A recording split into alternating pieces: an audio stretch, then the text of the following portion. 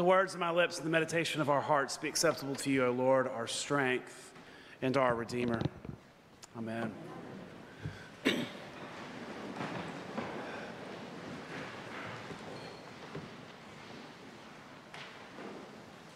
I probably need to go ahead and answer the question that I suspect is on many of your minds.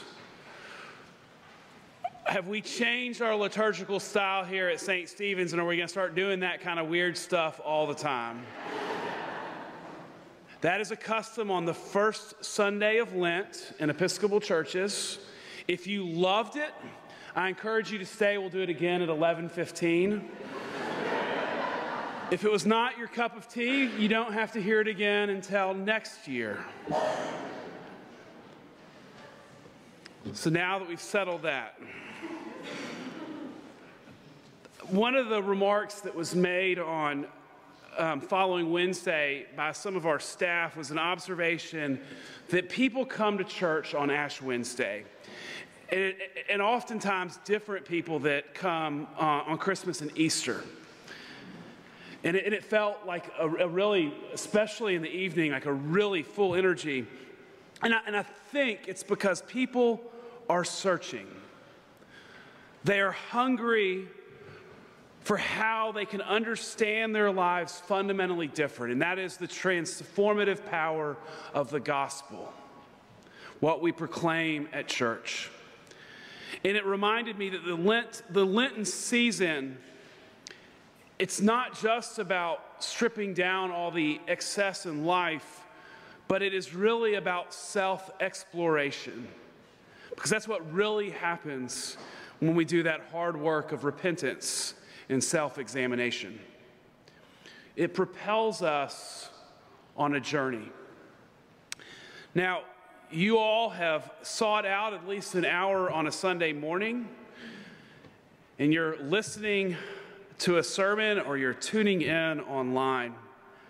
So if I'm bold enough to say, you are on a spiritual journey, whether you realize it or not.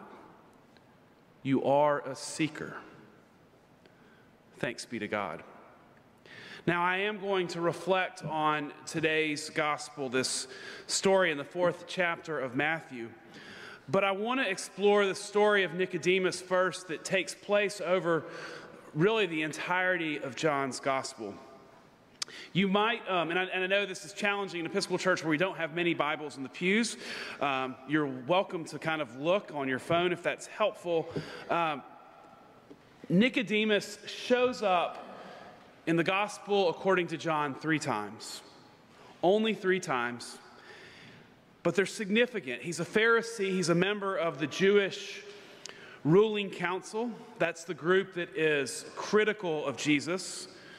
They're concerned with the legal traditions and the customs and the ceremonies. They show up, the Pharisees are mentioned 100 times in the Gospels, or about 100, and almost always it's not in the most redeeming light. Nicodemus is one of them. And when we meet him in the 3rd chapter of John's Gospel, he comes to him in the middle of the night. And in fact, later when Nicodemus is referred to, it's the one that comes to Jesus in the night. Maybe he's concerned for his safety, taking a bold risk for what many would seem as an illicit meeting. And I read something recently that talked about for that to take place, there would have to be this deep longing in his heart for someone who's a Pharisee that's critical of this man that's getting caught up in all the turmoil and the negative trying to control who Jesus is. There would have to be this longing in his heart that would drive him to seek out Jesus in the middle of the night. More than just curiosity. The next time we encounter Nicodemus is in the 7th chapter. And it's when some of the Pharisees are part of the Sanhedrin. That's the Jewish council that's trying to squash this kind of uprising that's beginning to take place. And actually the NRSV that we read puts an exclamation point when the Pharisees proclaim, "Never has anyone spoken like this." They're talking about Jesus. And then it's Nicodemus who reminds his colleagues that there is a Jewish law that requires a hearing before one is judged. And he is met, as you wouldn't be surprised, with resistance. Now, maybe it's easy to overlook at this when we as Episcopalians just get one chapter or one little section at a time. But if you look at both of these, what you see is there's growth in Nicodemus. He's on a spiritual journey. He's risked his well-being earlier, and now his understanding of what it means to be faithful is changing and growing.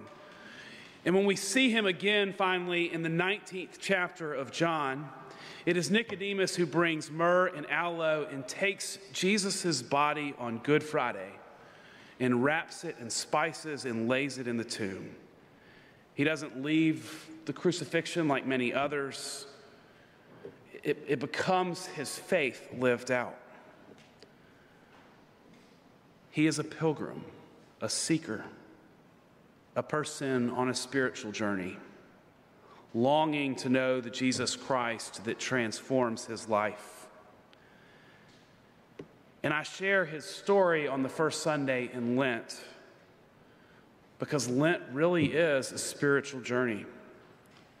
And my hope is that his model is a source of inspiration for all of us who seek a deeper and more faithful life in Christ. We learn to ask risky questions about our faith, questions that keep us up at night, and to see our faith slowly transforming our life so then we have an impact in the circles that we exist in, until our faith is so transformative that it is us who take the body of Christ and extend the utmost care and love to everyone that we meet. That's an example of a spiritual life, which brings us to our gospel today. You will not dash your foot against a stone. Those words have been haunting me all week.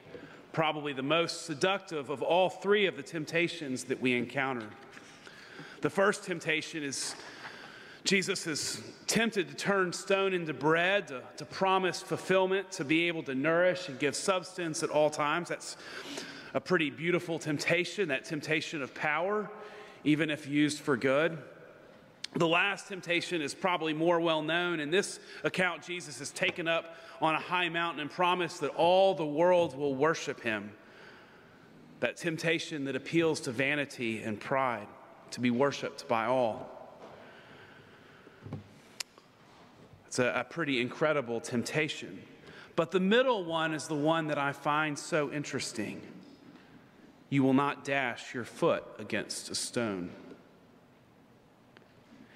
It is the temptation of safety, which is why I find the story of Nicodemus so interesting.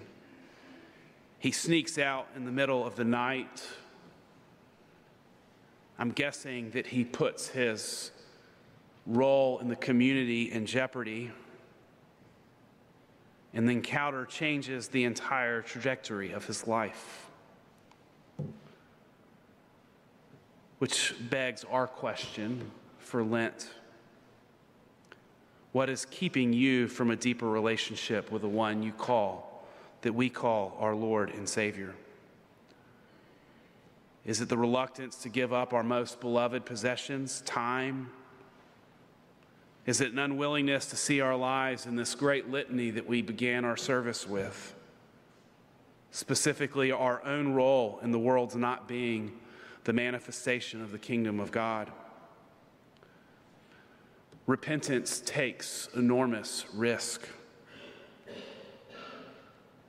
To live more intentionally and faithfully requires time. It requires us to give up so much of what we take pride in, our identity of success and well-being.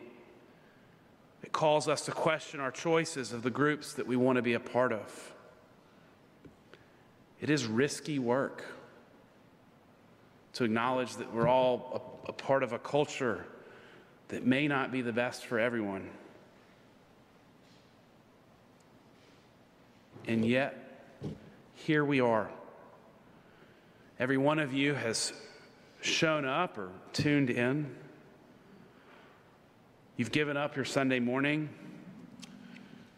And the benefit of knowing most of y'all pretty well, I can say with certainty that probably every single person in this room has invested a whole lot more than one Sunday into their Christian faith.